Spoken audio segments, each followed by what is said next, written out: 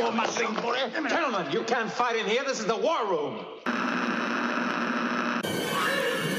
Here's Johnny. What is your major malfunction, numbnuts? Hi there, my little droogies. Film Church. I'm sorry, Dave. I'm afraid I can't do that. All work and no play makes Jack a dull boy.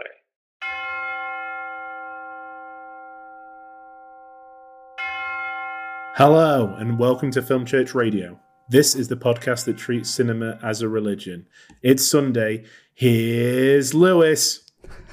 And I'm Brandon. And we are here to talk about movies. Each week, Brandon and I alternate picking a film for us both to watch and discuss. But this week, we are continuing our 2023 director retrospective on Stanley Kubrick. We have been watching chronologically the films of Kubrick and discussing them in detail each week. This week, we are discussing The Shining from 1980, starring Jack Nicholson and Shelley Duvall. We are joined by a very special guest this week.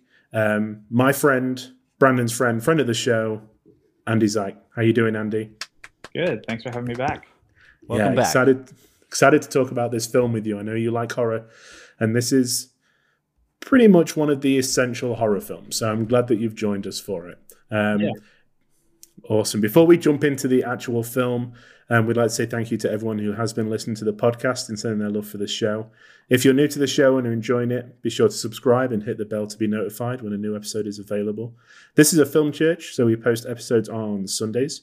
And if you really, really enjoy the show, please share it with your friends. You can find us on all the social media platforms at Film Church Radio, where you can leave us a comment or send a message about the show. We post extra content on our YouTube as well, so you can go over there and watch that. We'd also love for you to rate and review the show on whatever podcast service you're streaming from. Helps people join the congregation, listen to the show, join in with what we're doing here. That's the main goal. Before we do talk about The Shining, though, we want to catch up with Andy. Normally, we would talk about the films that Brandon and I have been watching, but we do that every week. So let's mix this up a bit, and let's talk to Andy about some films that you've been watching recently. So we're going to get to that, but what else have you been up to recently? Like, what have you been doing since your last appearance on the show? Have you seen any films that have particularly blown you away? Hit me with them. Yeah, sure. Just up to the normal life things, work and life, just like everybody else, right?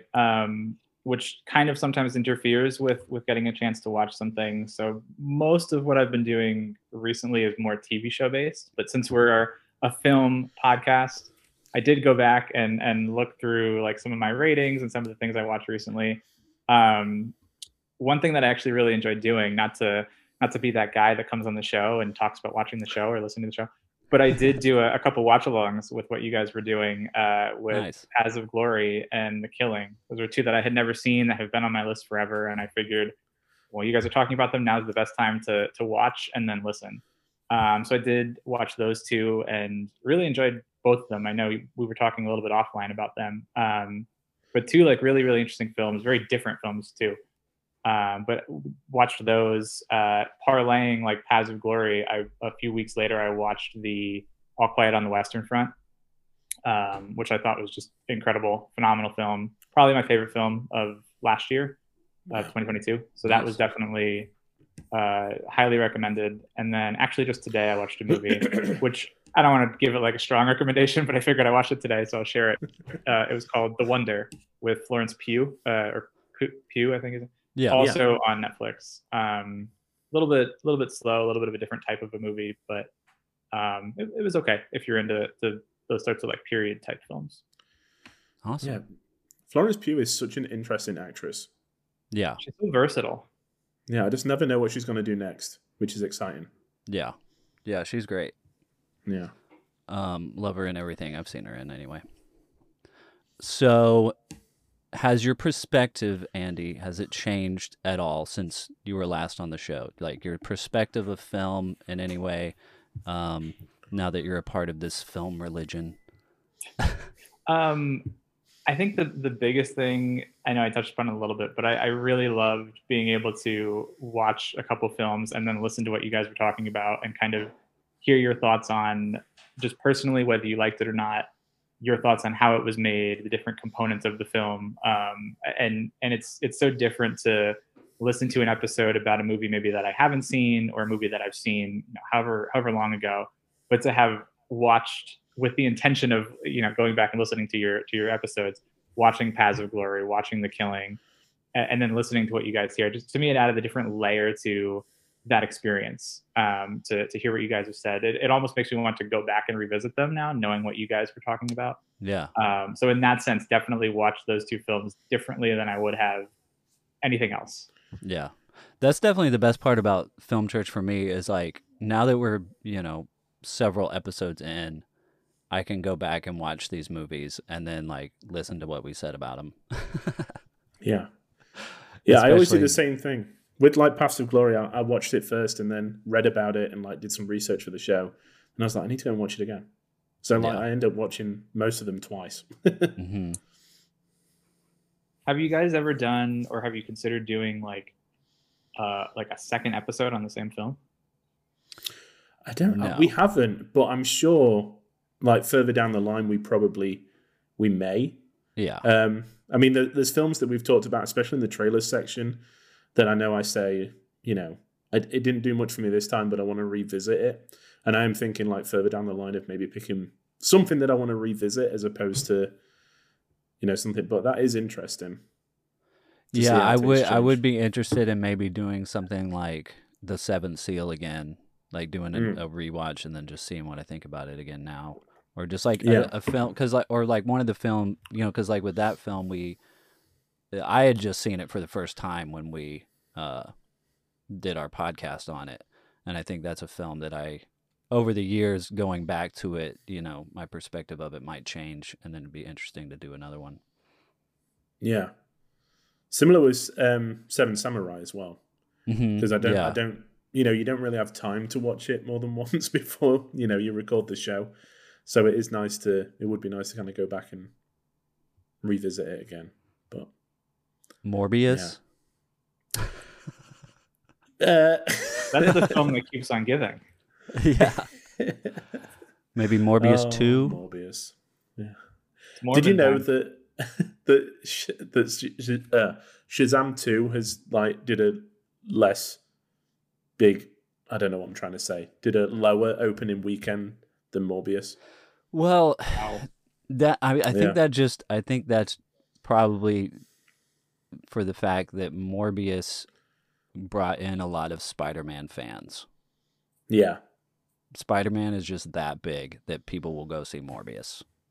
I think a lot of people went to see Morbius for the meme too. Yeah. To say they went to see it. Well, especially after it came out too, because everybody said it was horrible, and the people who didn't see it were like, I have to see how horrible this is. Right. Shazam is interesting too, or Shazam 2, because it's kind of like a throwaway film now that the whole DC universe is supposed to be like a hard reboot, but yet they had this one kind of left over in the can, so they were like, all right, here it is, you guys like the first one. So I wonder if people are just kind of, oh, I can skip this, and then once the reboot starts, get back into it again or something. Yeah, I'm sure. Yeah, it's been a bit nasty recently, but that's DC for you. Last time you were on, we talked about American Movie, and a film that I think Brandon and I are both very thankful that you brought to the Film Church. I mean, have you received any feedback or anything about it since you were on? The show, yes. I've had a lot of people that I kind of shared the episode with that have really enjoyed it. Friends, family. Not too many people have checked out the film just because it is kind of a deep cut. Or like a very niche type of movie. But there's been one or two people that have said to me like, oh, I really enjoy documentaries, or I really enjoy just seeing how people make a movie, and they've added it to their list. Which hey, I'll take it, because again, it's such a niche film that I'm like, oh my gosh, if you're even considering watching it, that's a win for me. Yeah, I was so glad you picked it. And I recommend everybody checks it out. Yeah, it's a great. It was almost one of my top picks of last year, but I decided to keep it off the list because it was a documentary. That was literally the only reason, because I was just picking narrative films. But yeah, it's a great movie. I'm really hoping that he gets like a really nice like Blu-ray release at some point. It does. I mean, I know it's been on the Criterion channel. It deserves to be in the Criterion collection. You know, like a really. It really does. Yeah, like a really, really nice edition somewhere. Mm-hmm. I keep my fingers crossed all the time that we're going to get it. Yeah. All right, Andy. So, are there any films or filmmakers that you just have to recommend to anybody that's listening right now? Doesn't necessarily have to be anybody that you've watched recently, but just kind of like your film gods and film relics. I was trying to remember what I said last time. So this is either going to be like spot on or it's going to be totally different. In the spirit of what we're talking about today, I think, you know, a lot of horror directors out there, if you're into horror films, make some really good stuff, like the John Carpenters of the world, Tobe Hoopers of the world. I'm also a big fan of Tim Burton and just the style. It's not like really horror, but definitely more like macabre type, you know, and kind of dark and that type of a you know, I guess mise en scène, you would say, not to get like too film school here.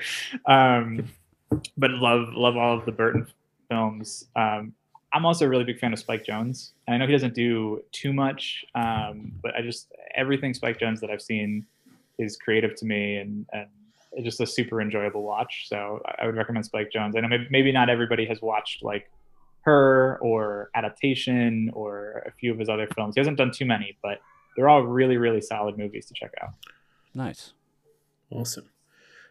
Talking of like films or filmmakers that we want people to check out, what is your relationship with Kubrick before we jump into the film?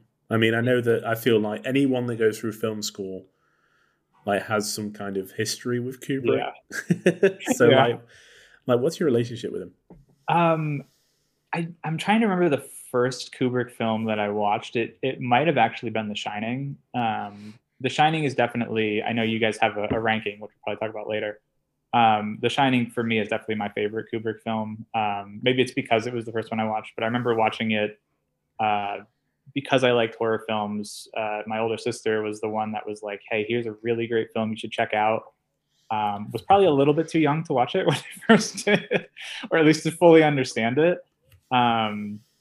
But I remember just really, really loving it and loving it to this day. I did watch 2001 when I was like preparing for film school, when I had like made up my mind of, I want to go to film school. I want to try this film thing. So I was like checking off the most universally acclaimed films, like that type of a thing.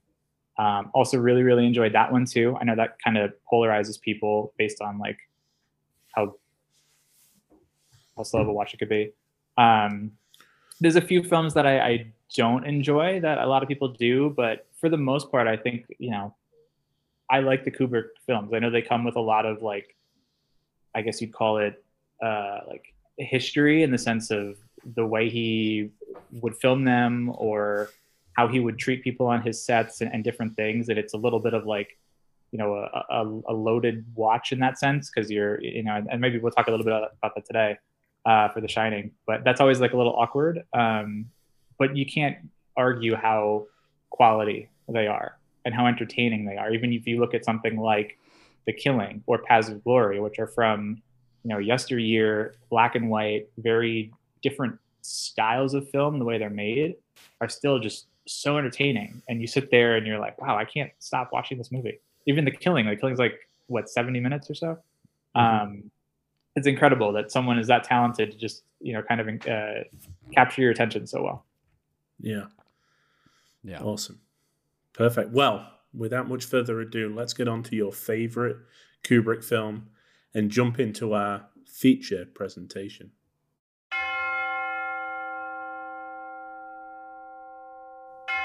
The Shining, 1980.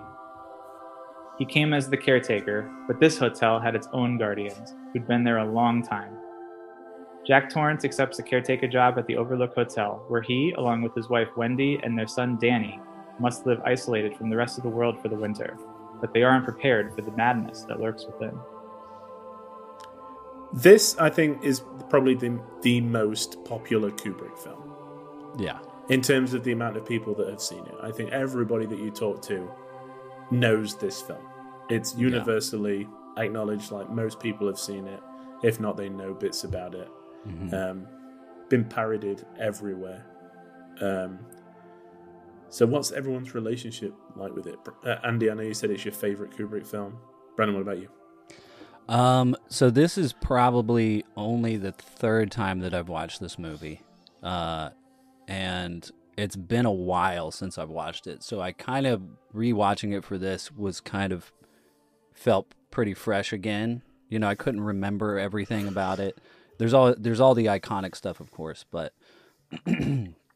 before I saw this movie, of course, I just had always known what it was. I don't know when or where, but it's just, like you said, it's one of those movies that is just automatically exists somehow, and you don't remember, ever hearing about it. It just always was. And I always assumed that this was just the most terrifying movie ever,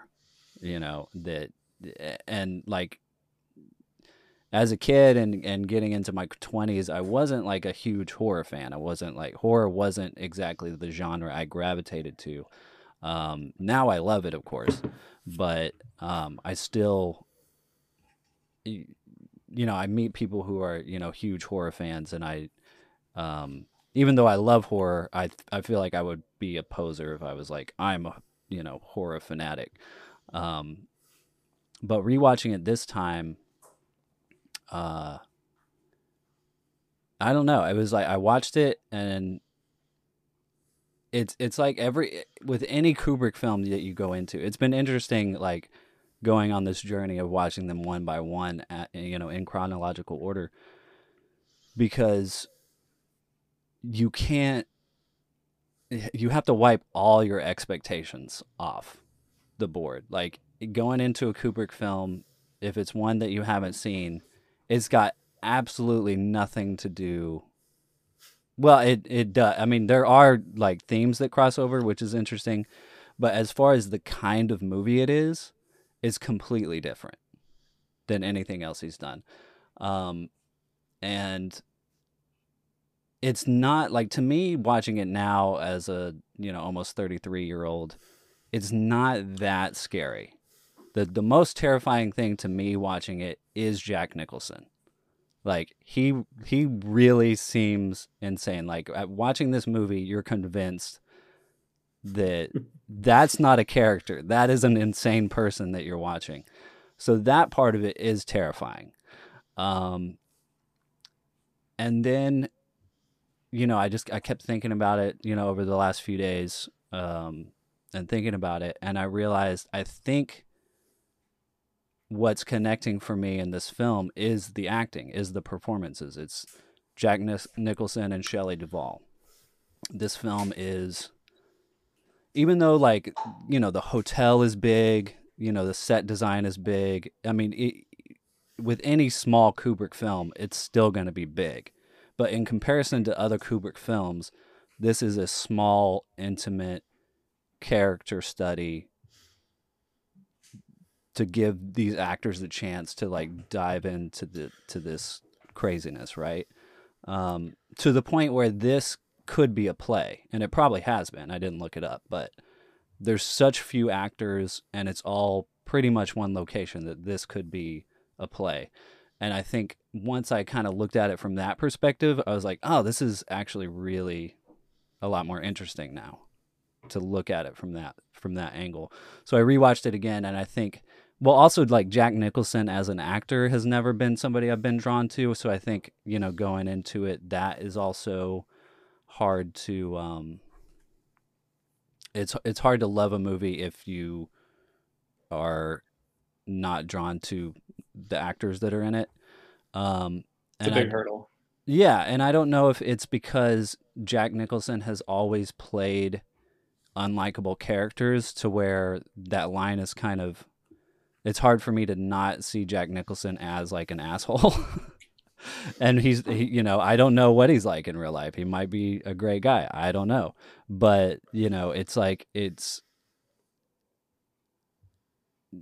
I don't know. Watching this now a couple of times in the last few days, I think I'm now warming up to Jack Nicholson a little bit and being like, okay, there's a reason he's got an Academy Award. and that he's been an A-lister for so long, you know. Shelley Duvall, on the other hand, I want to get into it. We don't have to right now.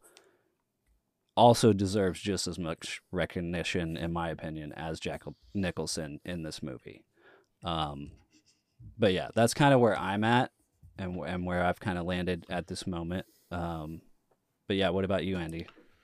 Yeah, you touched on a couple of things that I think are really interesting. In terms of like the scariness of the film, it's not, when based on the amount of, pop culture behind the film, and like Lewis was saying, there's parodies of it and everybody has heard of this film. You would think it will be really, really scary, but yeah, it's not really like a jump scary film. It's more atmospheric and like slow churning, and the music that comes in just sets this mood that just is like very off-putting, which is very terrifying in its own regard. But I think it's so interesting to have a movie like that from that time period.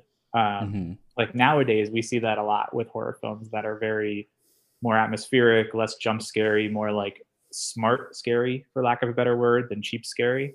But this is something that came out in 1980, right? Like 40 years ago. So that's super. What's funny, maybe it was because I was younger, but when I first watched the film, I was not a big fan of the Shelley Duvall performance. I thought it was annoying. I thought it was overacting. I thought it was just like every time she came on the screen, I'd be like, oh my gosh, this, I guess, similar to how you might have felt about Nicholson and being an unlikable character. It was just, oh my gosh, I don't like this character. I don't like this woman. Having learned a lot about what she's had to go through on the set and like all of the stuff that we might talk about, I've softened obviously on that stance a little bit. When you know like what someone's like mentally going through, especially dealing with a director like Kubrick, who is like infamous for repeatedly going through takes or making someone change like syllable emphasis or something, and just doing it over and over and over again.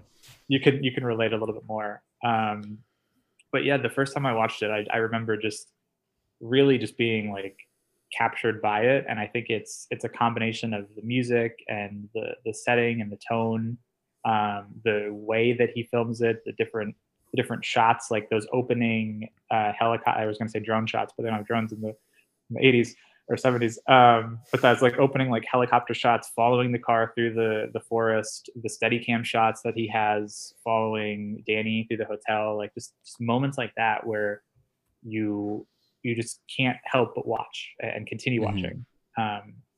Another thing real quick, I thought you said it was interesting too, was how it is like a smaller film in the sense that it's like a character study about these people. But I love the dichotomy of the film being that like smaller feeling, that small character study in this just massive hotel where, there's all these different rooms, all these different areas of the hotel, like probably places that they don't even explore, but yet you're focused on 3 characters, 4 if you count Scatman Crothers' character, forgetting his character's name, but you're focused on these. Yeah, you focus on these 3 to 4 characters in this just expanse of a location is so interesting to me, because you would think, oh, that's not a bad gig. Like I'll hang out there for 3 months, and there's all this stuff to do, and there's grounds, and there's all these different things. But at the same time, there's that loneliness and that sense of just that stir craziness, So I love that kind of counterplay. Yeah. What about you, Lewis?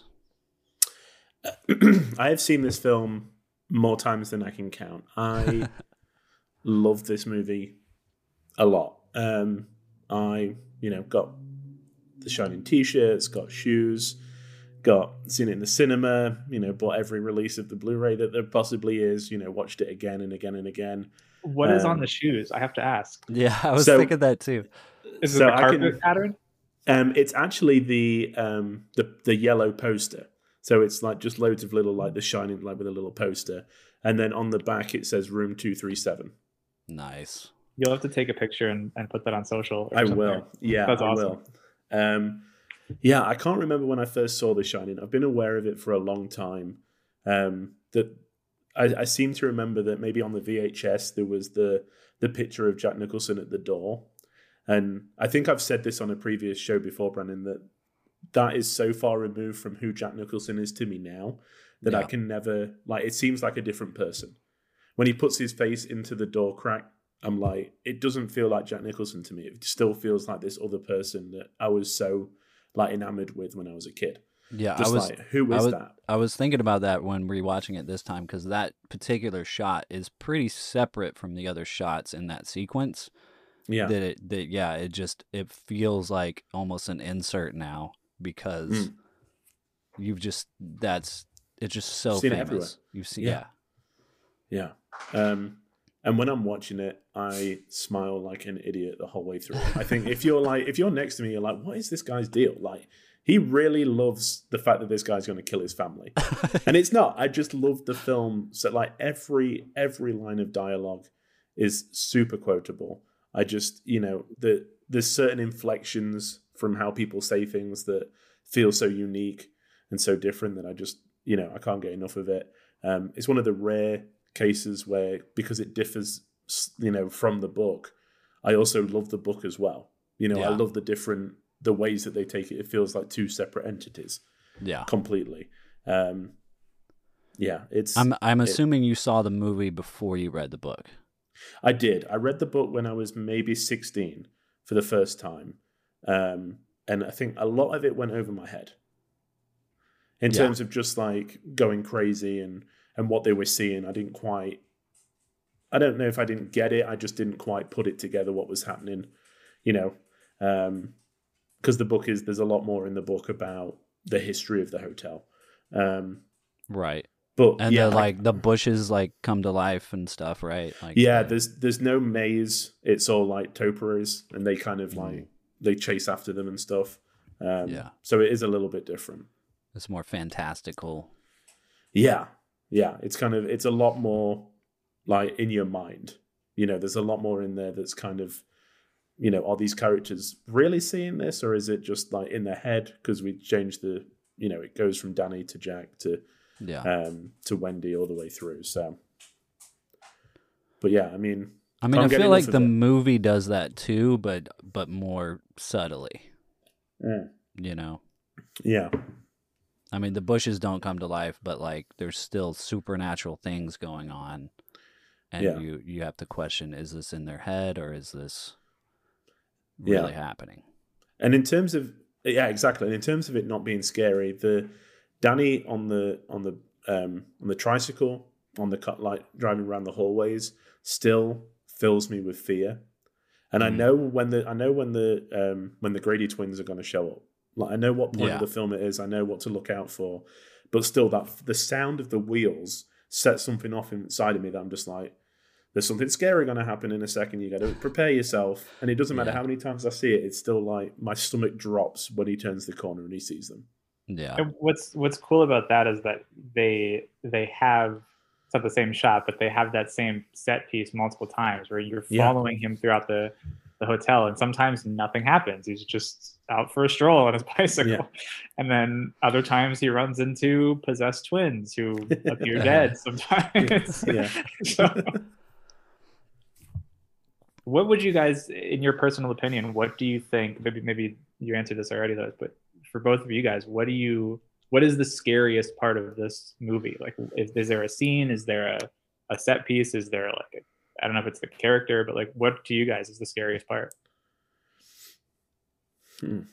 I think when Jack goes into room 237 and sees the old woman, or the lady, he sees the woman and then she turns into an old woman. And I've talked about this before. We talked about, because we talked about recently a couple of horror movies that we watched. What were they? Barbarian and X. Yeah, where it's like this whole like trope of like, ooh, old people are gross and like, or whatever. And in this movie, it's really scary. Like but I mean, it's not just that she's old. Like, that's not why it's scary. It's like her body is like, she looks kind of like a zombie.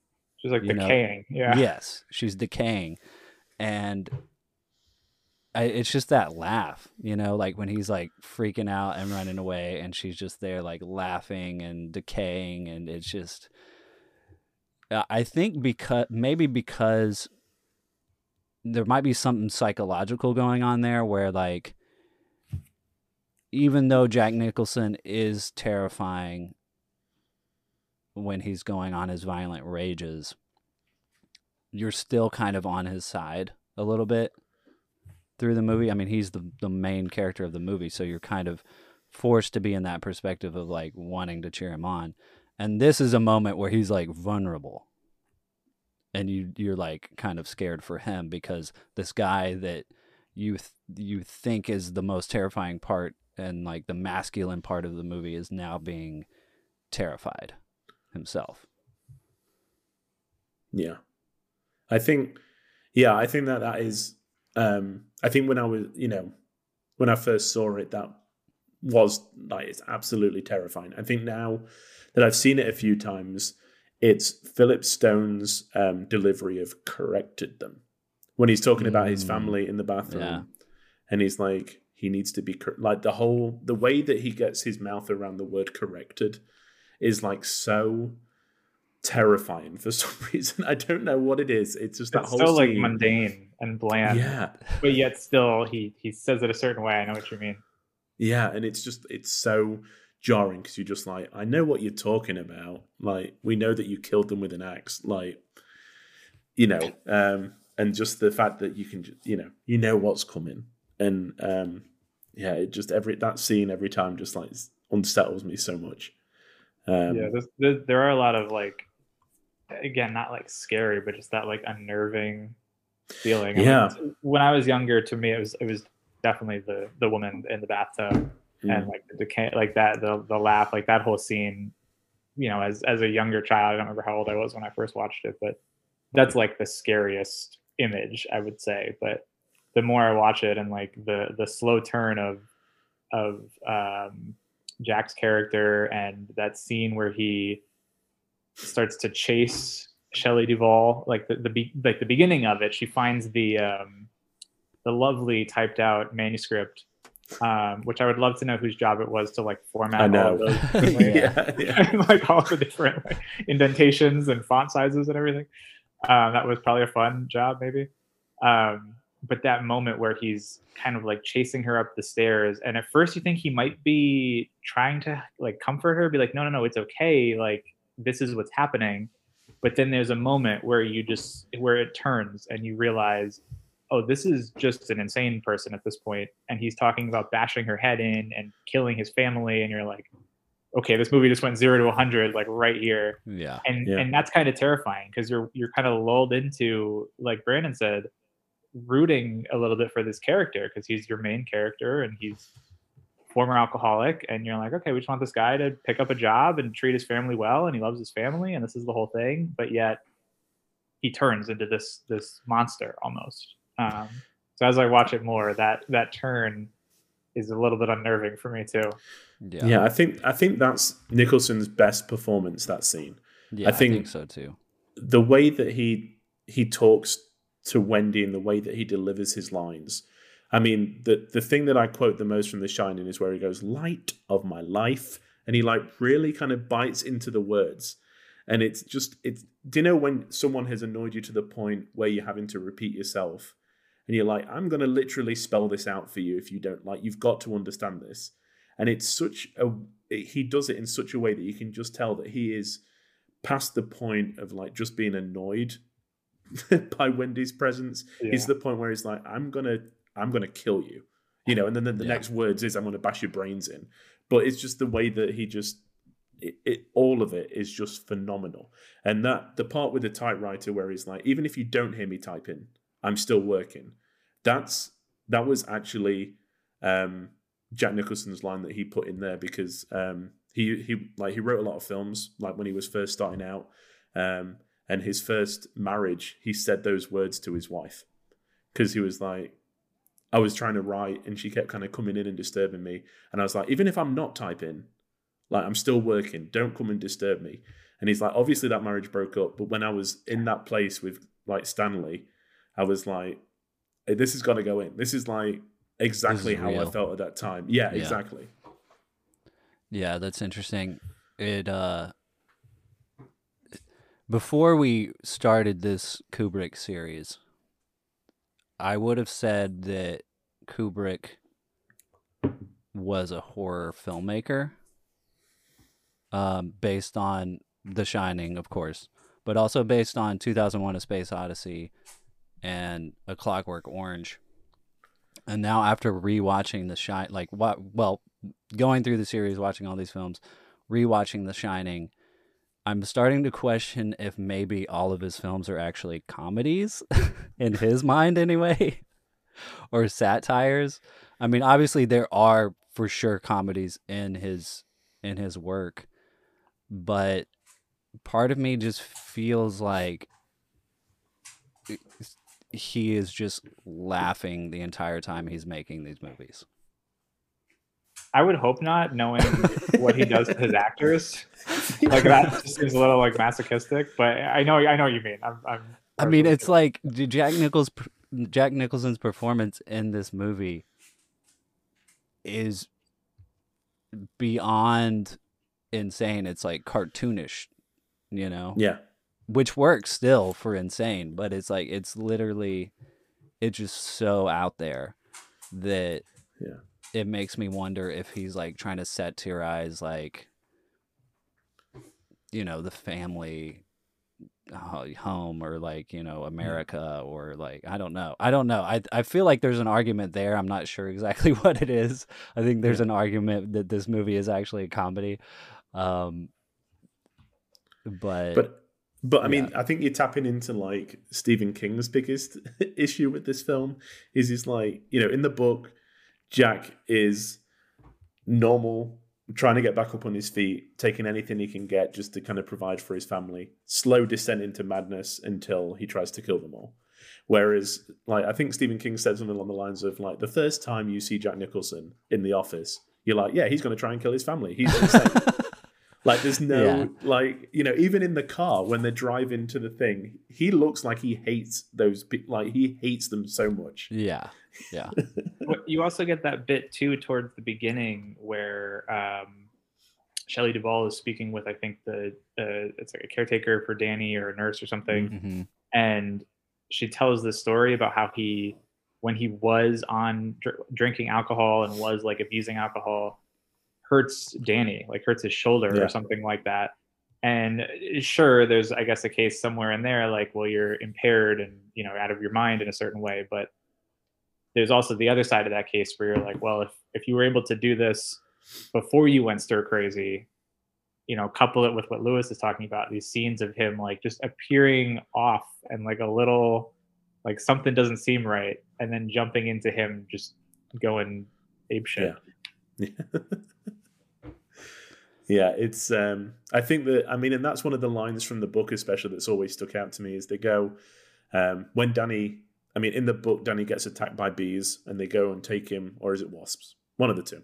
They take him to a doctor before the snow sets in, and the doctor asks about the dislocated arm, and Jack tells the story, and then Wendy says, oh, it was an accident, and Jack says, no, I meant to do it. In the moment, I meant to break his arm. And like, it's like, and then, you know, the narration is kind of, that's the first time he was honest about it. Like, he didn't really know until he said it that was what he wanted to do, blah, blah, blah. But that's kind of the whole thing, is that we're never really sure what we're capable of until we get in that situation, right? Like, everybody is, like, everyone is capable of doing this. All it takes is just like a few nudges in the wrong direction and you're there. Yeah. Yeah, which kind, I mean, I know you're talking about the Stephen King novel, but I mean that does tie back into like the themes of Kubrick, of like of violence being you know, and a deeply rooted human thing. Exactly. Again, I mean, I think that Kubrick is just so in love with cinema and what it can provide, and just making it as much about what we're seeing as what else is like what we're hearing and stuff like that, that all of these are going to be, all of these things that he's taken from like texts and books are just going to be completely out there. You know, it's not going to be shooting what's on the page. He's going to take it and be like, how can I make this as cinematic as possible? Yeah. But also, I think he was trying to do. I think this movie is also an experiment for him, because he's pushing the boundaries constantly with all these films. I mean, in his last film, Barry Lyndon, he was pushing the boundaries of the technical side of filmmaking and using lenses and matching the perfect lenses with the perfect cameras. And in this, this is kind of diving into the documentary, Room 237 a little bit, with the idea that he was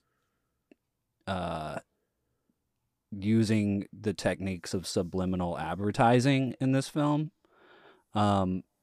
which I didn't do my own research. In the documentary, they say that they know he had discussions with these TV advertisers that were using subliminal advertising in television commercials, and learned their techniques so that he could do that in this film. And if that's the case, that kind of, it's kind of the perfect film to do that, because like we talked about, this is a smaller setting, a more controlled environment, where the whole set is built and he can, make everything exactly the way he wants to. It makes me wonder how many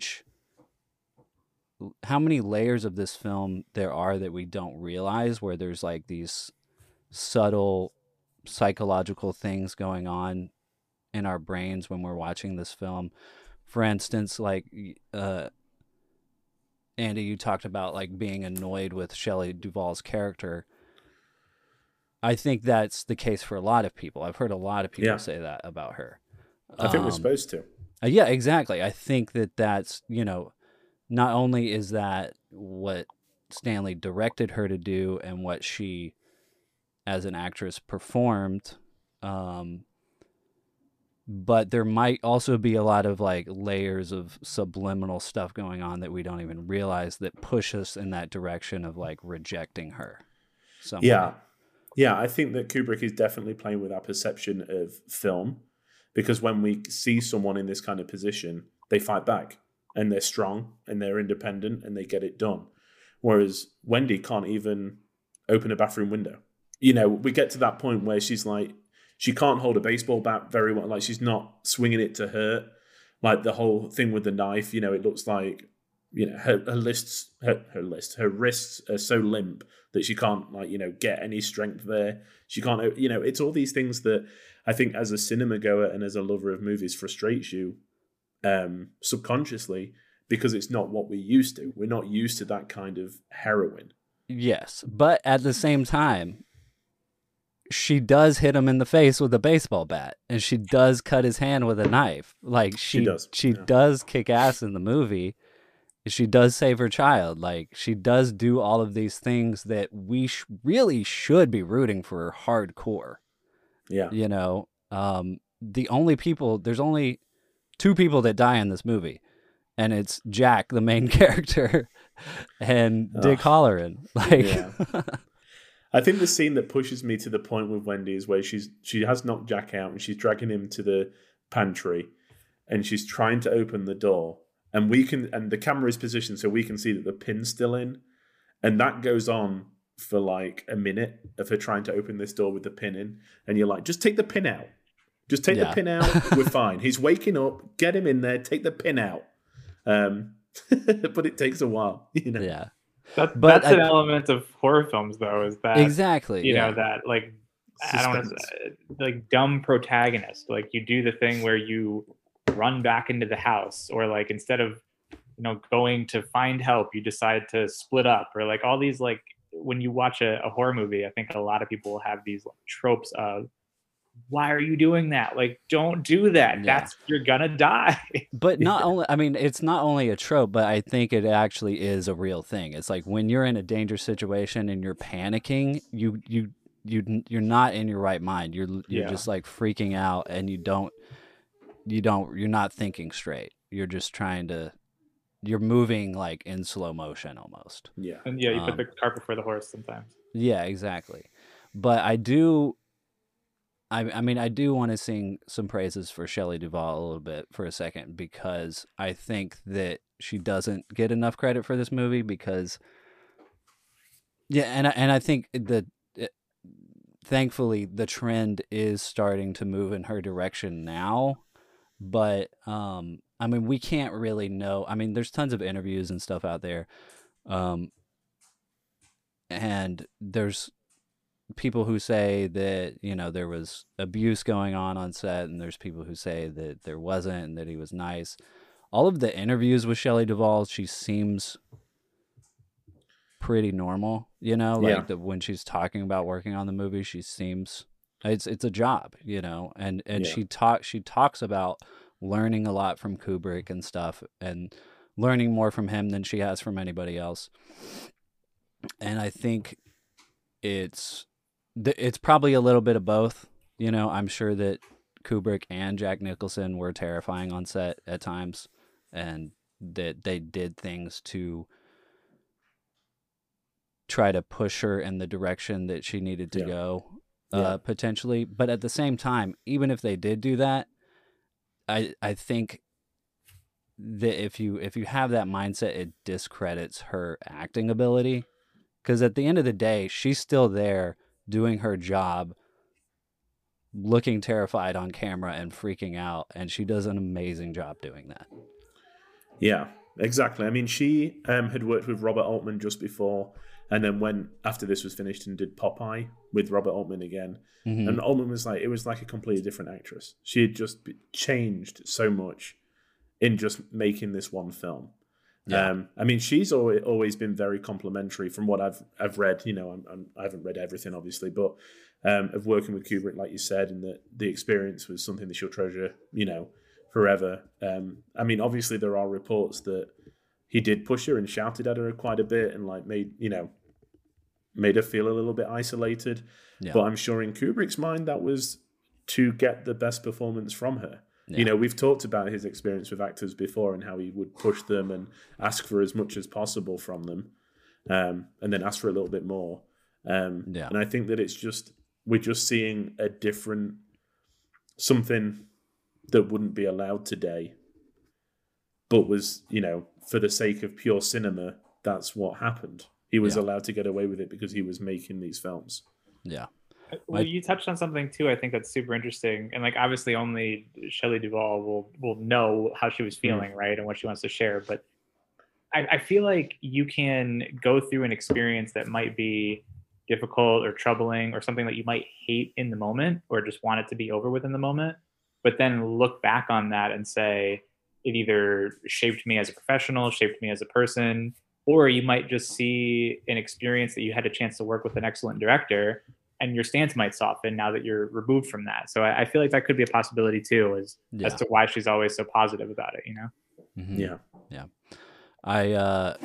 My two favorite scenes of her performances in this movie is when that scene that you were talking about, Andy, where she has this monologue where she's talking about Jack harming Danny for the first time, and like the way that she just kind of explains it away is, I think it sets up the character really well, because you're like, oh, poor lady, like this guy does not deserve your defending him like at all. And then later on, right after she locks Jack in the pantry and he's like, Wendy, and she's like walking away, and he's like, Wendy, and she turns around just exhausted, and she's just like, yes. Like, I think that's my favorite like bit of her, because it's just like, so she's like obviously done with him, but there's still he still has some kind of hold over her. He's redeemable in her eyes. Like, he could still come back from this. Yeah. Yeah, and it just comes across in that one little line. Yeah, I think, like you were saying, this time we watched it, I especially was paying attention to her performance, and I think that it does get better every time that you watch the film. I think the more that you realize kind of what she's trying to portray, the less annoying it is and the more like sympathetic you feel for her. Yeah. This time I really appreciated her relationship with Danny. I think that you like, it's like I don't know, it's such a believable performance as a mother and son. You know, she's so nurturing. I love the scenes where they're just like running out to go, like when they're walking around the maze together. And you can, you know, I guess it wasn't improvised, but it has that feeling of being just like them two hanging out. You know, It all feels so natural. Yeah, she's phenomenal. The only part like that I was that didn't feel believable, but rewatching it was after she locks Jack in the freezer. The next time you see her, well, she goes and sees that the snowcat is like destroyed. And then the next time you see her, she's like asleep. And that's when Danny writes red rum with the lipstick on the wall. And it's like, how did you go to sleep after that? Yeah. She just like was out. I mean, this is like a stretch. Like I would not be able to sleep no matter what in the situation. But like maybe in her mind, she's like, okay, he's locked away. He can't get at us.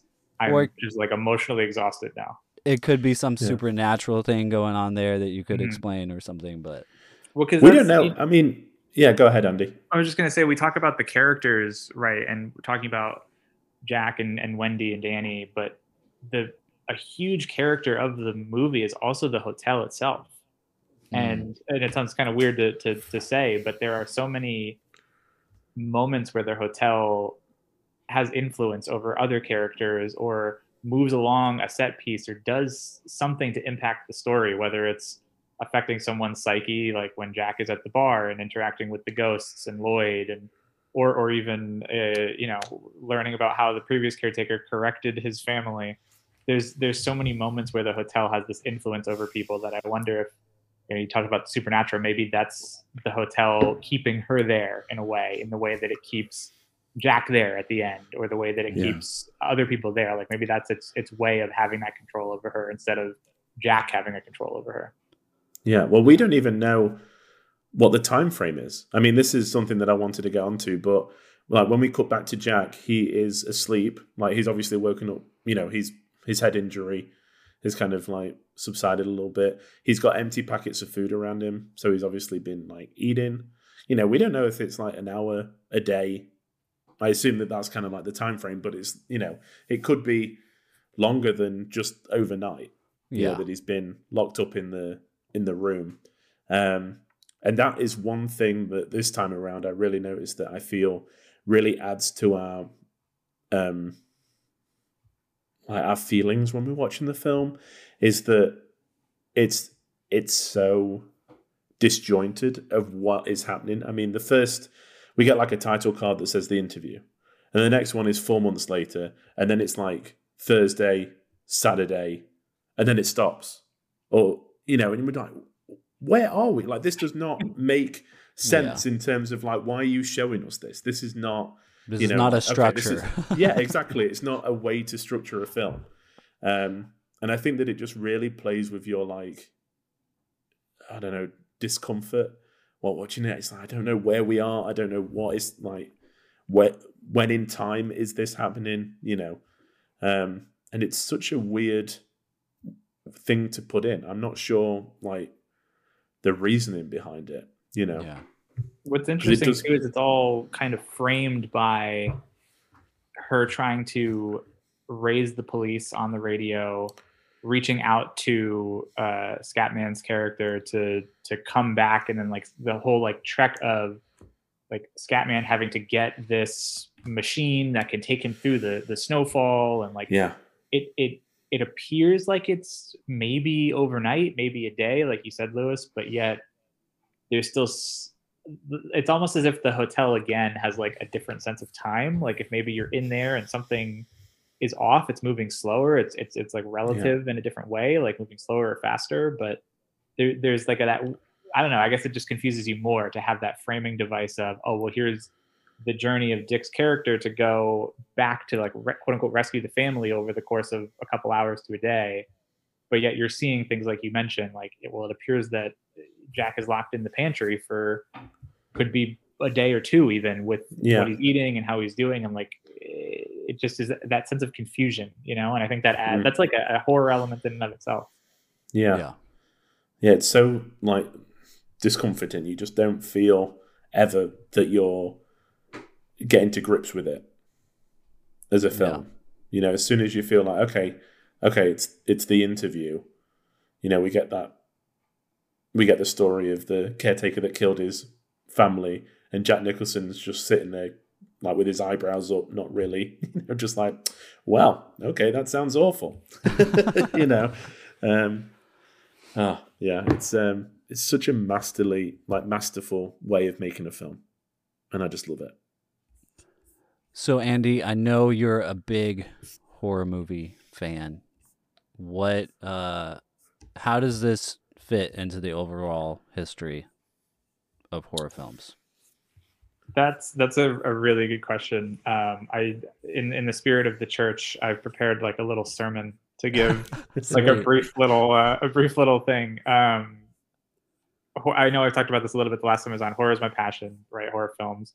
When I was in college, I did a whole like term paper, I guess you would call it, on the history of horror films. So it's something I like to think I'm pretty well versed in.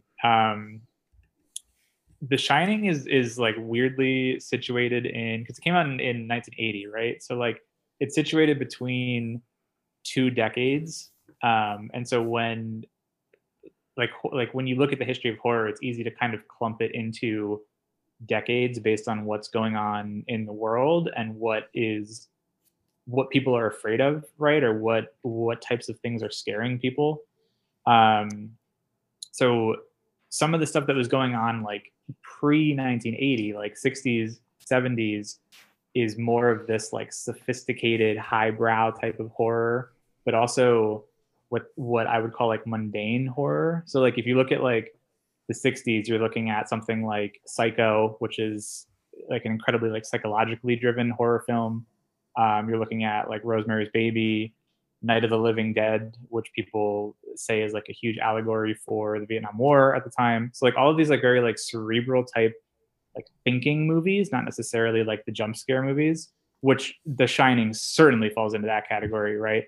So that's going on. And then into the 70s, you get horror that's more critically acclaimed. So like things like The Exorcist or like Carrie, Jaws, for example. Jaws also an example of that like mundane horror, right? Just going to the beach and a shark. So it's in this like weird sense of it has these. The Shining has obviously the critical acclaim now, not necessarily when it came out, but has that critically acclaimed, highbrow, sophisticated horror to it. It has those elements of like mundane horror, just a guy who's doing a job at a hotel and happens to go insane.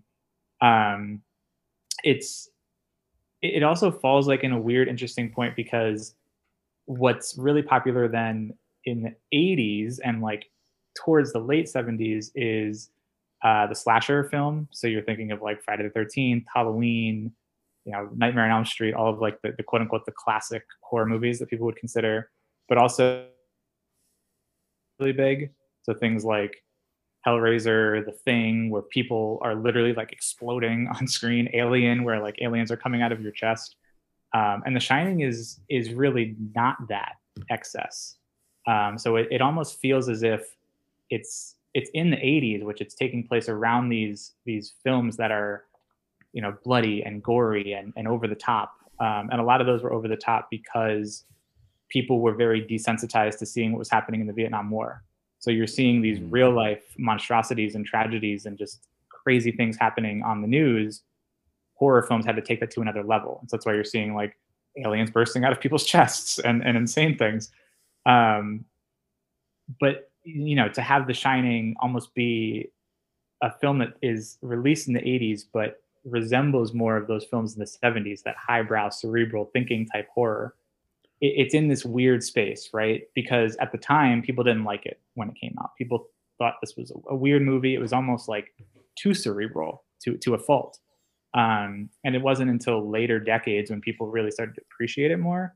So it's I don't know, it's situated like right in the middle of this weird point in history where it's like a little bit beyond this curve of the Psychos, the Rosemary's Babies, like those really critically acclaimed movies, The Exorcist, but also right at the time where like insanity was happening in horror, just over the top, bloody, gory stuff. Special effects were really taking off. Think of like The Evil Dead, where there's just it's all red all the time. So it's an interesting point. That's where it slots in like the overall like film history of horror canon.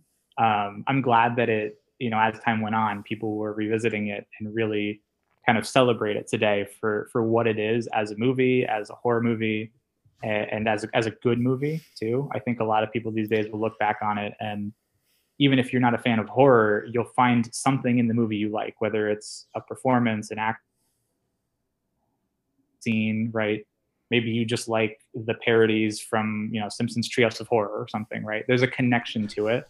And so I'm really happy that it has kind of come through in that sense over the decades, especially as like, you know, 80s and 90s become a very different type of horror than what it was. And it could be because nowadays we're back in that mindset of these like atmospheric, cerebral thinking type horror films, and maybe that's why there's a greater appreciation for it. But that's my sermon for today. Amen. Amen. It is amen. Yeah, it is interesting. Yeah, coming from that perspective, I wonder if that's because Kubrick had such an appreciation for all the horror films that came before, and maybe not an appreciation for the new trend of gore. That he was like, well, what if I, you know, kept going in that direction that horror films were going before they deviated into this crazy gore thing? It's almost as if he sees these films like, you know, when Rosemary's Baby came out, Jaws, like these films that are tapping into that mundane horror and that like cerebral horror, and then wants to put his like Kubrick stamp on it and like take it to the next level of, well, let's have somebody really be in the mundane where there's no one else around. It's just them and their family and they go crazy, or really take it to the next level, you know, mentally in terms of what's real, what's not real. Are these ghosts? What's the character of the hotel and what's the supernatural element to all of this? And he does the Kubrick thing where he like cranks it up to 11 when everybody else is trending in a different direction. And it's interesting to look back on it, right? Hindsight's 2020, where you can, the movie sticks out like a sore thumb in that era.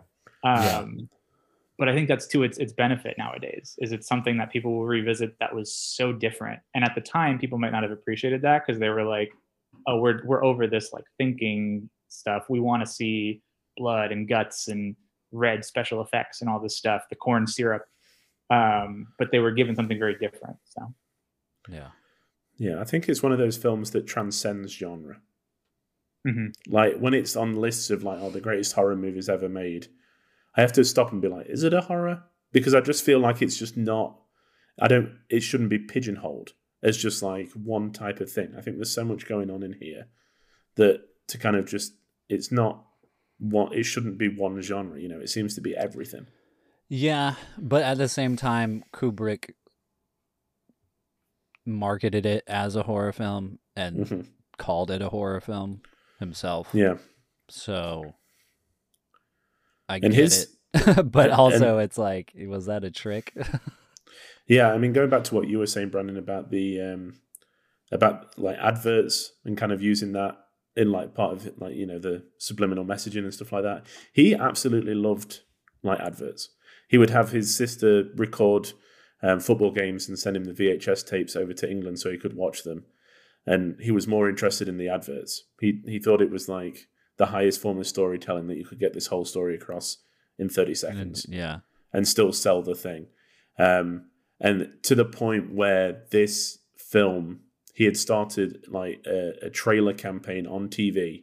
I think it was on ABC, because he had worked out that was the channel that had the most 18 to 40-year-olds that watched it, because that was the demographic he was going for. And they started in around Thanksgiving to Christmas of 1979, and the film was released summer 1980.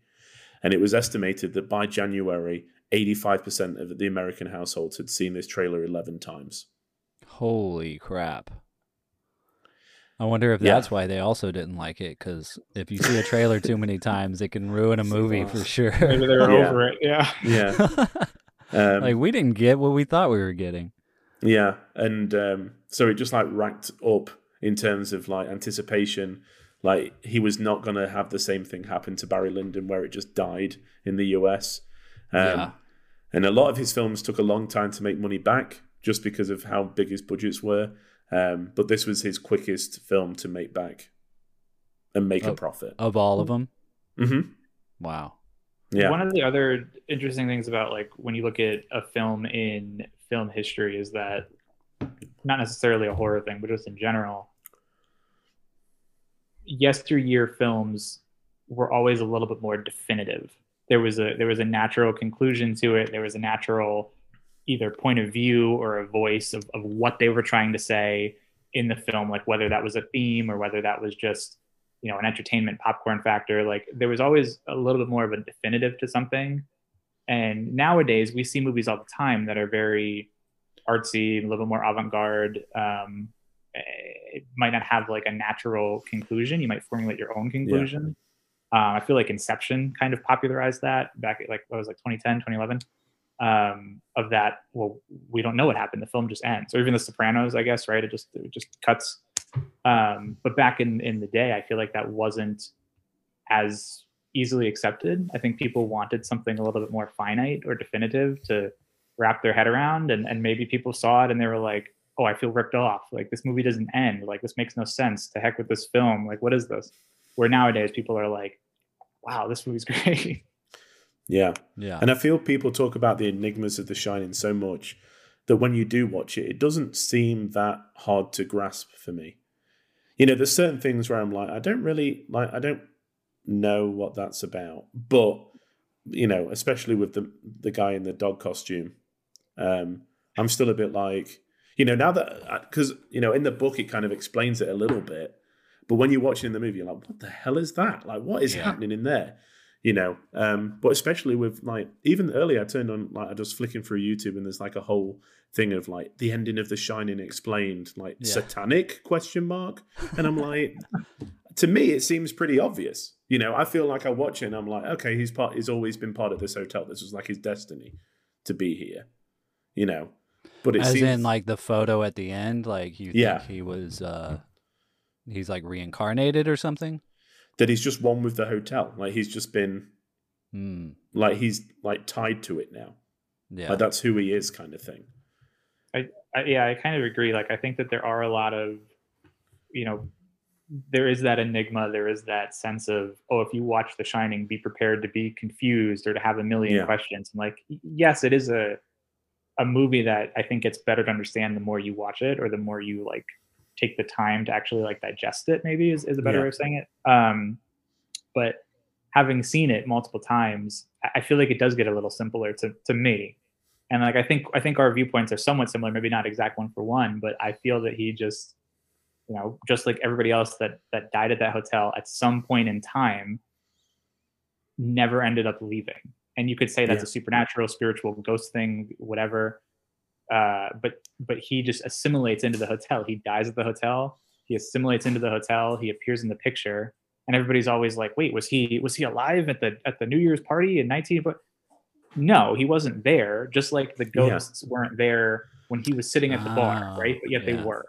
So that's how I think of it. I think he just became a spirit, a ghost, whatever word you'd like to use. Then he just assimilated into the hotel, and he appeared in that picture in that moment. There he was. Yeah. He's just a part of the party now.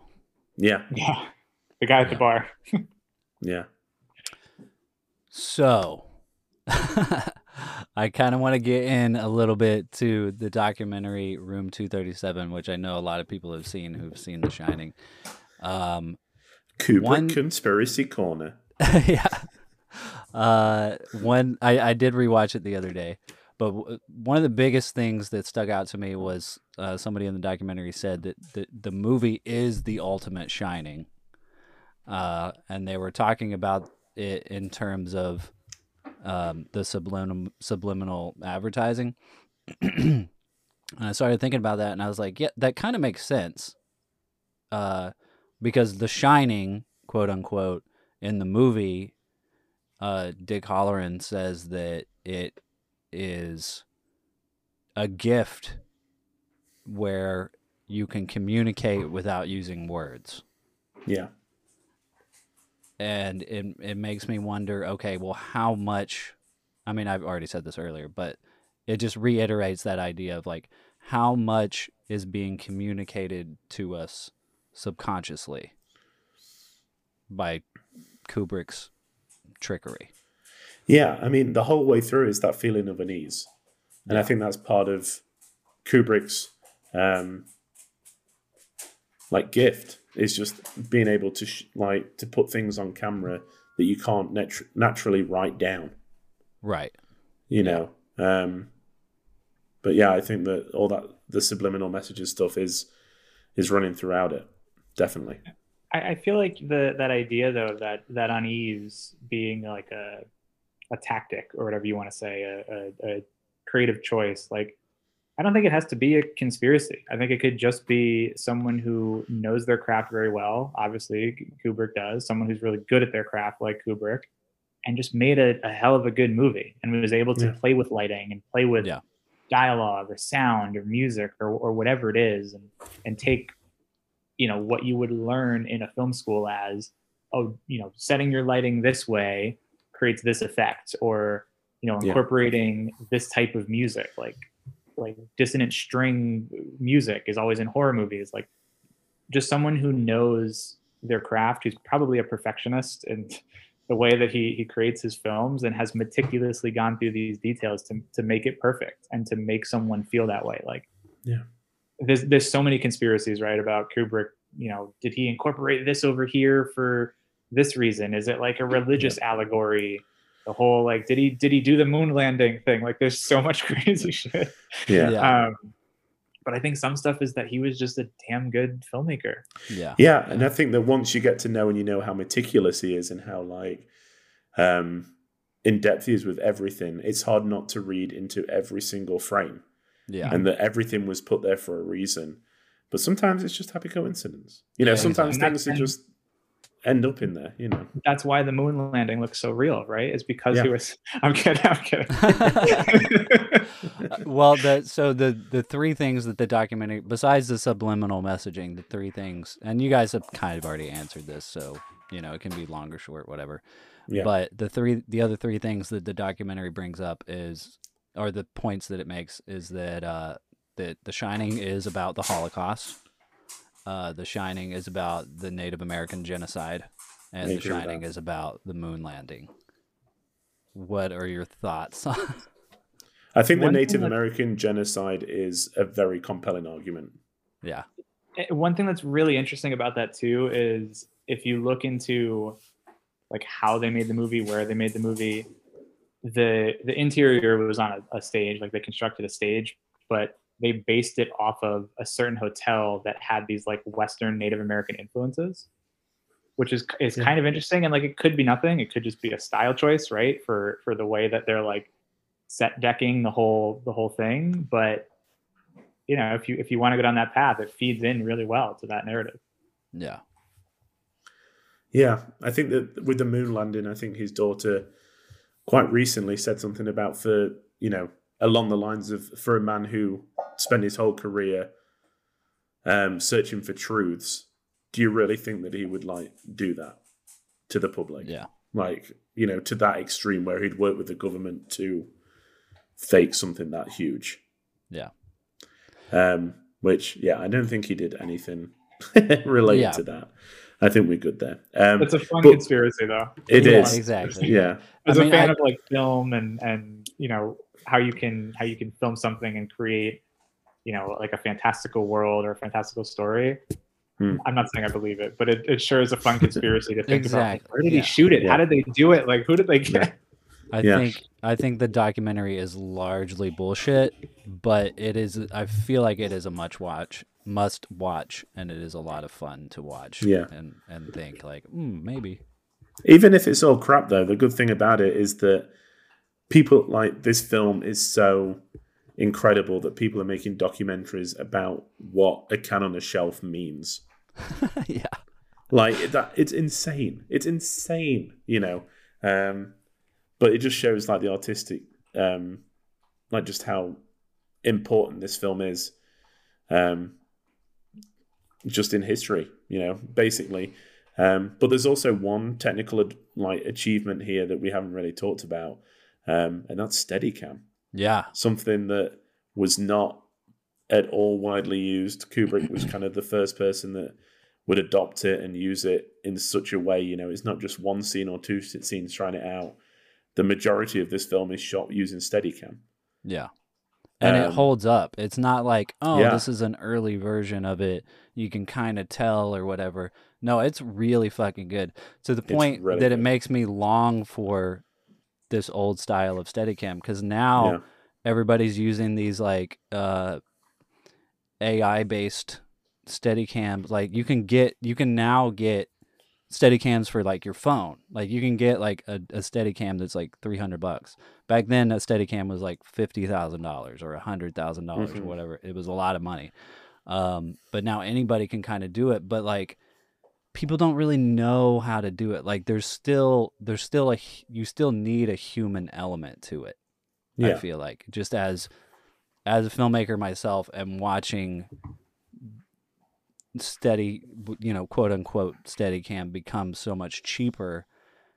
It really annoys me when I'm watching something that I can tell what kind of Steadicam they used, because it's like going along, it's pretty smooth, and then all of a sudden it just kind of goes whoop and like veers over or something, and then they bring it back in, and I don't know. Yeah, it just annoys me that like you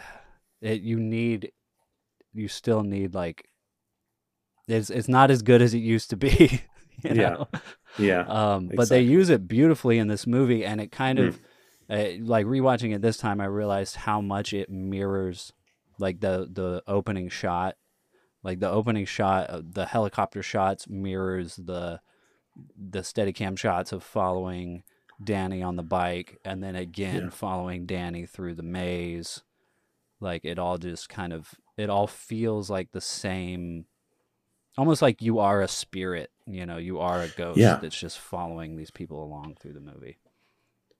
Yeah, you just can't comprehend how different this would have been if you were an audience member in 1980. Mm-hmm. Like just subconsciously not, going and just knowing what you've seen already put to film, and then seeing something that is this fluid and just moves with this kind of freedom must be terrifying. Like, and just that's such an interesting concept to bring up, like to almost take a step back and view it from like a third party POV, right? If you're sitting there watching this film at the time, because like what just popped into my head was when Citizen Kane came out, and how Citizen Kane implemented all of these what today seem like super simple technical achievements, like depth of focus and placing actors foreground, midground, and background. And like, you don't even think twice about that today. That's almost like a given of what happens in film.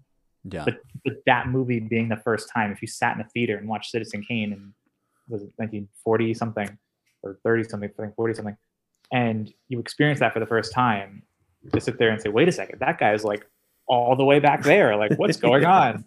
And it's the same to me with Steadicam today, because you see it in everything, action films, horror films, like that tracking shot of following someone through something or guiding someone through something is such a common thing. You don't even think twice about it, especially rewatching it. But when you sit and you're like, well, this was one of those first films that implemented this technology, and you have to wonder what it was like to see that for the first time and be like, oh my gosh, we're moving with them now. Like where are we going? Like what's happening? I mean, that's how I would have been in the for sure in the theater, but it's got one of my, related to the Steadicam, one of my favorite Kubrick anecdotes. He got sent, when he was preparing for The Shining, he got sent like a demo reel of about 22 to 24 shots of the Steadicam as like just like, this is what it can do, from the person that kind of invented it. And he was like enamored with it. He absolutely adored it, wanted it on his movie, wrote the guy a letter who had invented it, just like, this is incredible, so good. You might want to remove the 12 clip because I can see your shadow on the ground and I've pretty much developed it myself. And if you're wanting like to keep it secret, people are going to copy it. Wow. Yeah. And he like hired him, and he kind of I think the guy that invented it does the Steadicam work on The Shining. That's perfect. But it's just like how like nothing is left untouched. He's just like, I know now how you did it because I can see the shadow. Yeah. And it's tough we talk a little bit about like how at the time when the film came out, like it wasn't super appreciated and super well reviewed. And it's tough to be like students of film or you know, people that go to the film church, right, to keep on tact, and know that people didn't really appreciate things like what we're discussing, the Steadicam, or the fact that it is more of a cerebral movie.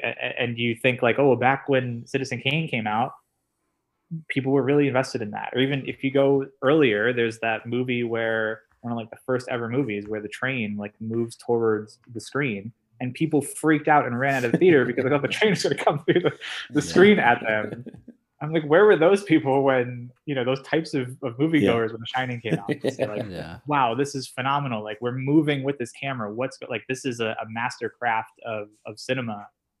Where were those people running away from the train? Right? Like, that's the type of vibe and reaction I was hoping for when I was reading about like initial reception to this. And unfortunately, that wasn't the case.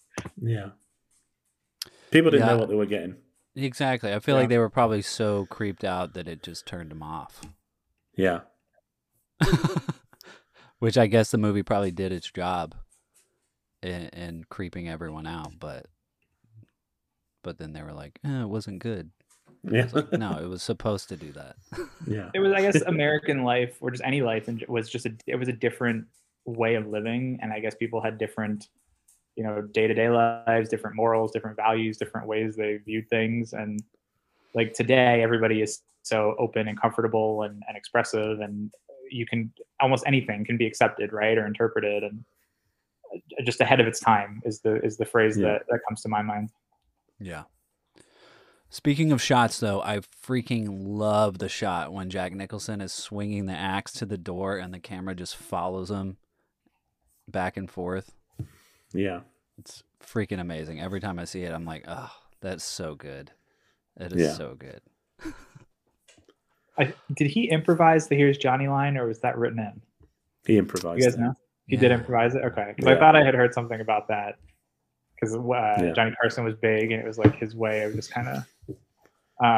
it's just such a classic quote and a classic scene and a moment, right? And it's been parodied and memed, and you know. Yeah, I mean that's got to be in the top, maybe even 3 lines of all time. I feel like it's got to be up there. Just memorable moments. Yeah. I know, Lewis, you talked about this earlier when Wendy puts Danny through the window. And the thing that popped into my mind was how the snow was just conveniently tall enough to be right there at the window where Danny could slide right down. Yeah. And like nowhere else is it piled up just perfectly like that. So as meticulous as Kubrick was, maybe there was like one thing he was like, screw it, we'll just make it high enough to slide down. But then again, could it be the hotel trying to get Danny out on his own? That's what I was just thinking.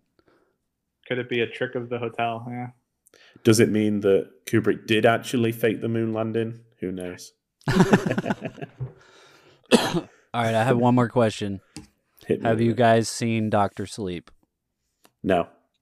I have, but a few years ago, like when it came out, and unfortunately, it's not super memorable for me. But I have seen it. Cool. It might have to be something we watch for Film Church later. Yeah, I do want to watch it. Me and Chelsea were talking, about it, that we need to watch it. And I have the book as well, but I haven't read that.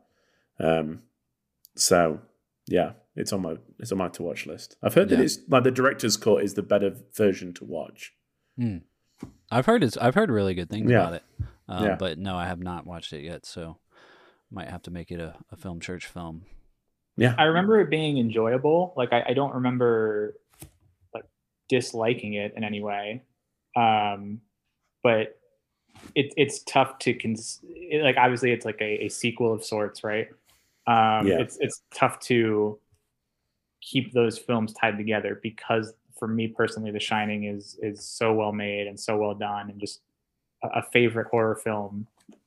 Those are like really lofty expectations and big shoes to fill, and I think maybe that's why I say it doesn't feel memorable to me. Yeah. Or the fact that I don't remember it, maybe would be another part of it, but I don't remember disliking it in any way. So Nice. Awesome. One of the things, I think that this film holds the world record for the most retakes of a single shot. It's like Still- 300 something, right? Yeah. Does it still holds it? I don't know if it still does. It did at the time of the biography that I'm reading. It was printed.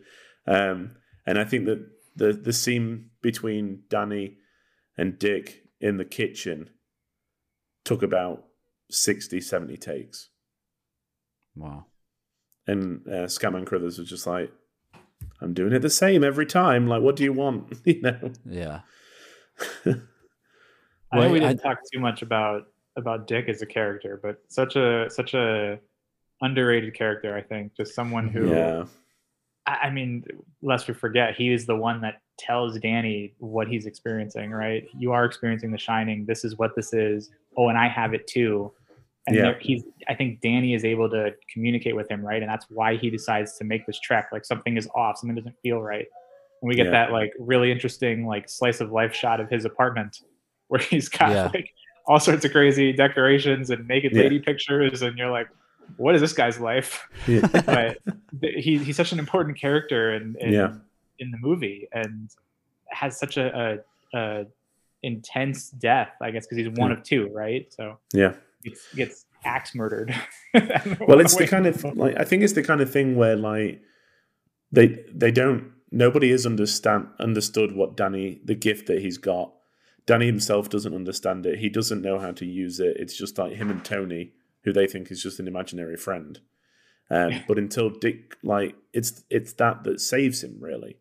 Mm-hmm. Like, he starts to sense that it's coming and can, like, you know, prepare, I guess. Like, he already is like one step ahead because he's been able to let the Shining through, you know. Dick does get a better send off, I guess, in the book. He is more of a pivotal character in there as opposed to here, because like we see, like you said, we see the laborious journey of him getting to the hotel. He walks through the door and is immediately like disposed of. Yeah, you know, which is really quite sad.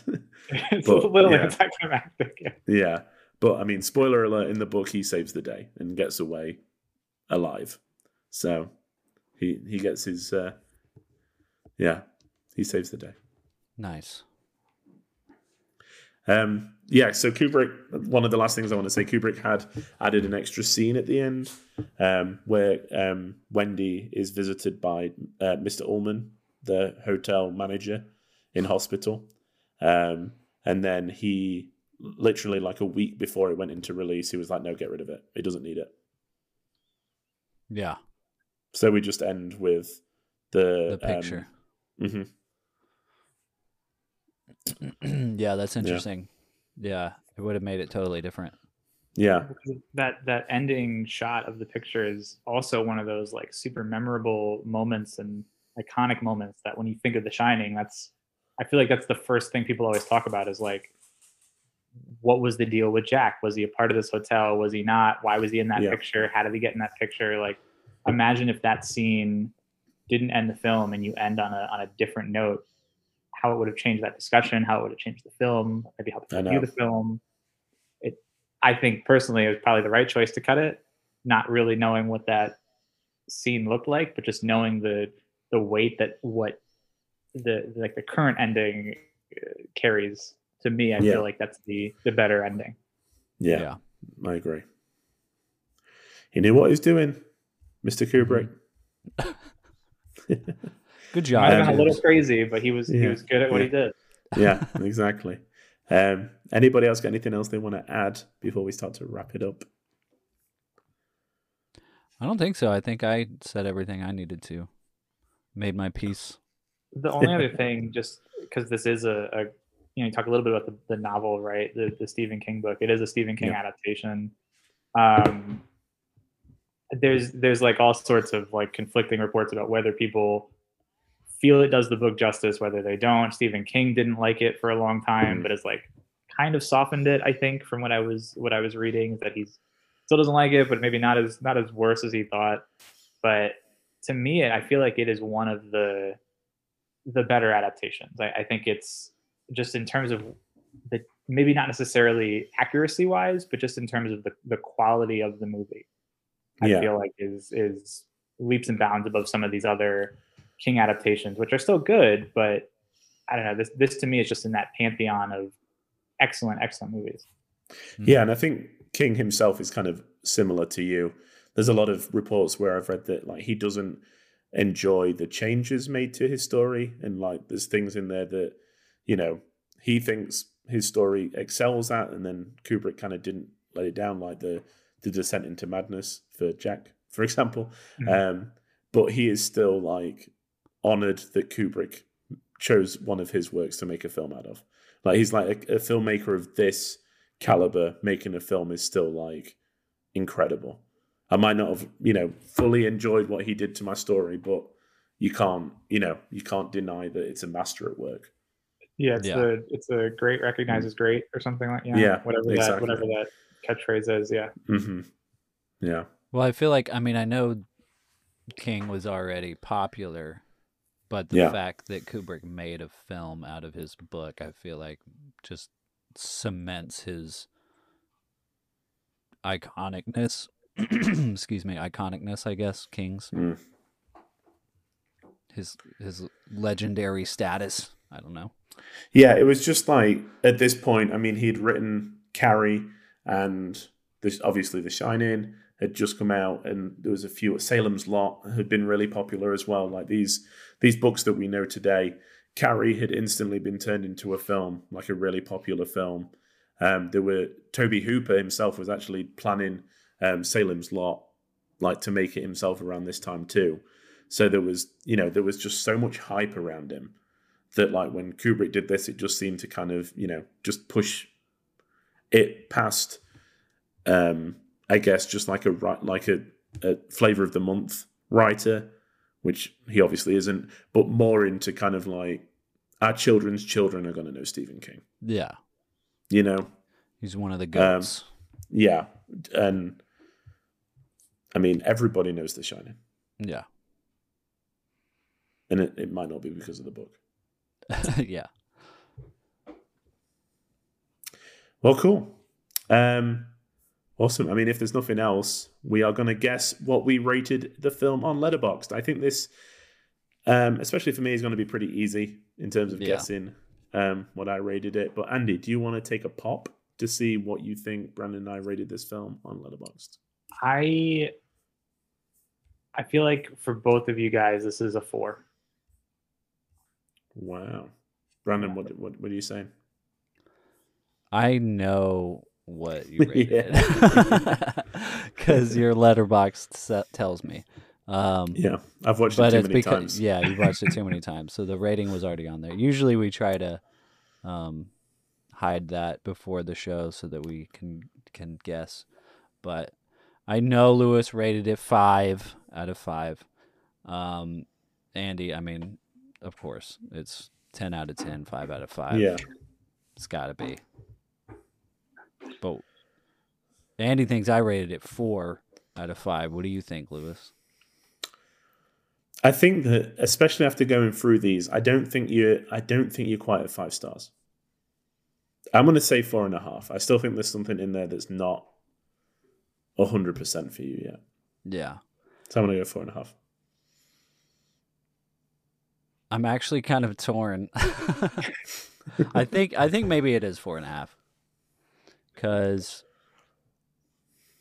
yeah, I think I need to watch it a few more times. I think something definitely clicked for me this time because I was like, oh, this is a movie about the acting.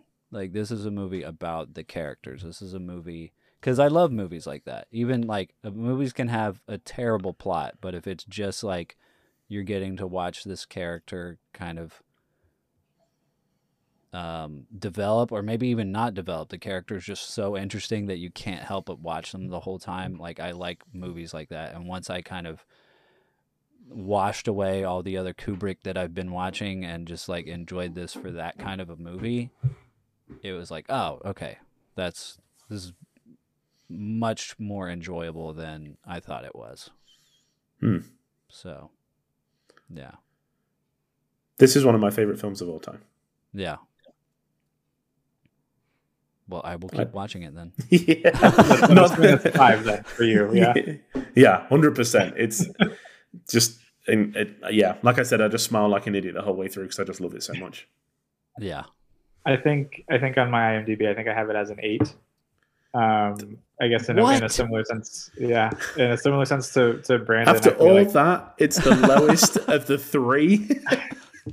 Well, I guess that would translate to like 4, probably 4.5 ish, 4.25, somewhere around in there. There's so much I like about it, but I guess to what you thought about Brandon, like there does seem to be something to me that isn't like putting the icing on the cake or the bow on the gift or whatever you say. Like sometimes I feel like a film can be too cerebral for its own good at times, and I'm not saying that that's what this is, but there seems to be a dash of that here and there with this film, where there are, and maybe it's just a product of being an adaptation too, but there are certain parts of it that just seem to be there and maybe not correlated. Like you think of the bear suit or the dog suit, whatever, and it's just kind of there, and it's off-putting, right? And you can make the case that it adds something to the nature of the film, but it also doesn't do anything like structurally or plot-wise. You just see a man in a bear suit having gay intercourse with another man. It just kind of happens, and you're like, all right, that was the thing that happened. And so there's just like little sprinkles for me that I don't have it like quite a 10 out of 10, but it is very high up there for me. Like I don't want to say that to say that it takes anything away. It is a really, really good movie and a favorite of mine. A must watch. It certainly is a must watch. Yeah. Yeah. Okay. Well, I thought this was going to go easier, but I'm not so sure now. We're going to get to the Kubrick ranking. This is where we've been ranking the films chronologically, and just making ultimate Film Church Radio list of the essential Kubrick films. I mean, they're all essential, but which one you should start with, I guess. Shall I run down the list first before we decide where to put it? Sure. Okay. At number 10, Fear and Desire. At number 9, Spartacus. Number 8 is Lolita. Number 7 is Killer's Kiss. Number 6 is The Killing. Number 5, Barry Lyndon. Number 4, A Clockwork Orange. Number 3, Doctor Strangelove. Number 2, Paths of Glory. And then number 1, 2001, A Space Odyssey. All right. I'm not going to dick around here. I think it should go. Yeah, I'm not going to dick hollering around. Is anybody here? Hello? Ow! I think it should go right below Paths of Glory. Okay. But is this movie better than 2001 for you? Yes. Simple answer. Now what do we do?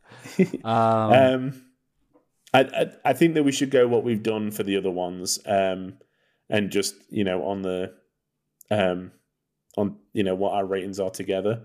And I think that underneath Paths of Glory is where we're both not rating it 5 stars. Okay, yeah, because we both rated Paths of Glory in 2001 5. Yeah. Okay. So that's fine. Yeah, number Coming 3. in at number 3. Yeah. He's not salty about it at all. No, that's fine. It's fine. This would be an interesting. It's going to be interesting once this list is done. I think a good maybe a good way to watch these movies is our ranking backwards. If you're doing rewatches. Yeah. Save the best for last. Not too bothered about watching Spartacus again, or Fear and Desire, I must admit. But yeah, hey, maybe when we've had some space. Yeah. Yeah. If I'm going to watch those, I'm going to make you watch the documentaries again.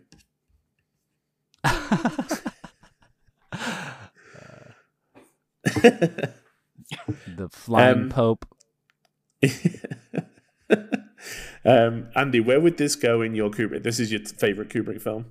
Yeah, I think this is certainly my favorite Kubrick film. Probably followed by 2001.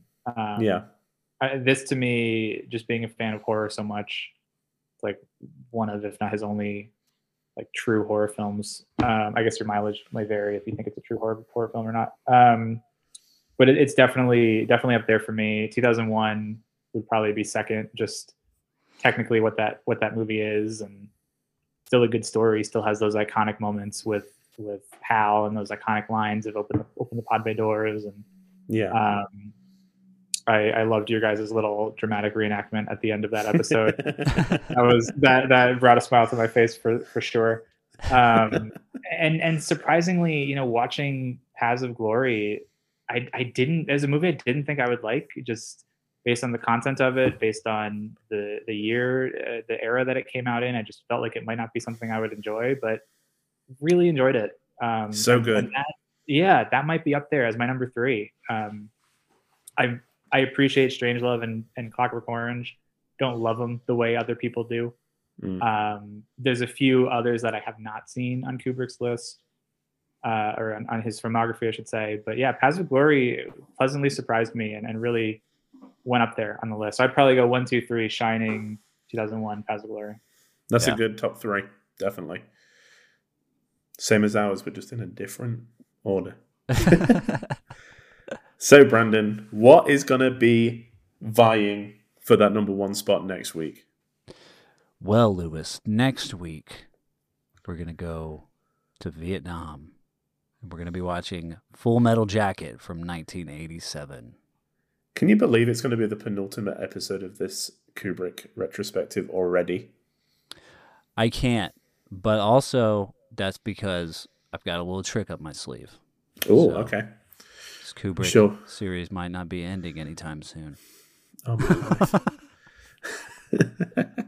I'm excited. Kubrick is my new obsession. Yeah. No, it's been great. Yeah, going through this. It's been. it is hard to believe that it's almost over. It's like we've been doing this since the beginning of the year.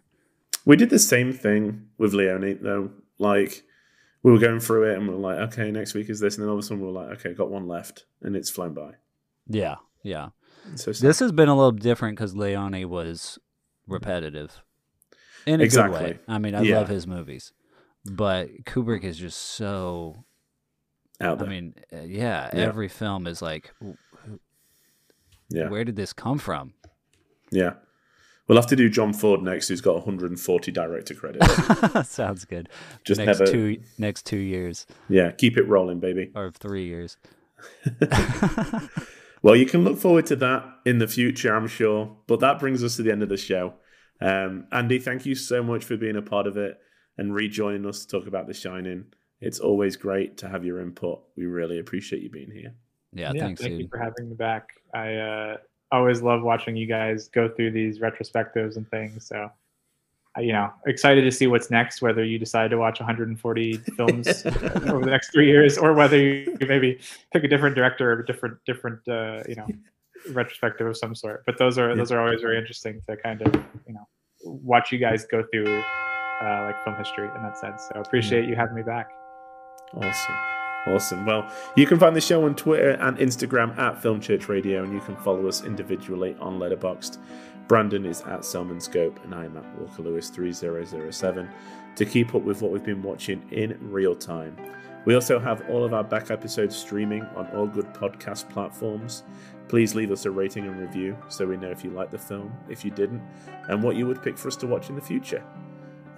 Thank you so much for being here. We love everyone that listens to this show. We can't wait to have you back next week into the Film Church to talk about another Kubrick masterpiece. But until then, all I've got to say is... What will you be drinking, sir? Hair of the dog that bit me, Lewis. Bourbon on the rocks. That'll do her. Amen. Amen. Amen. Thanks again. We'll see y'all next Sunday, where we're gonna shine. So telepathically or visually? Or? Whichever way you want. We'll do it anyway.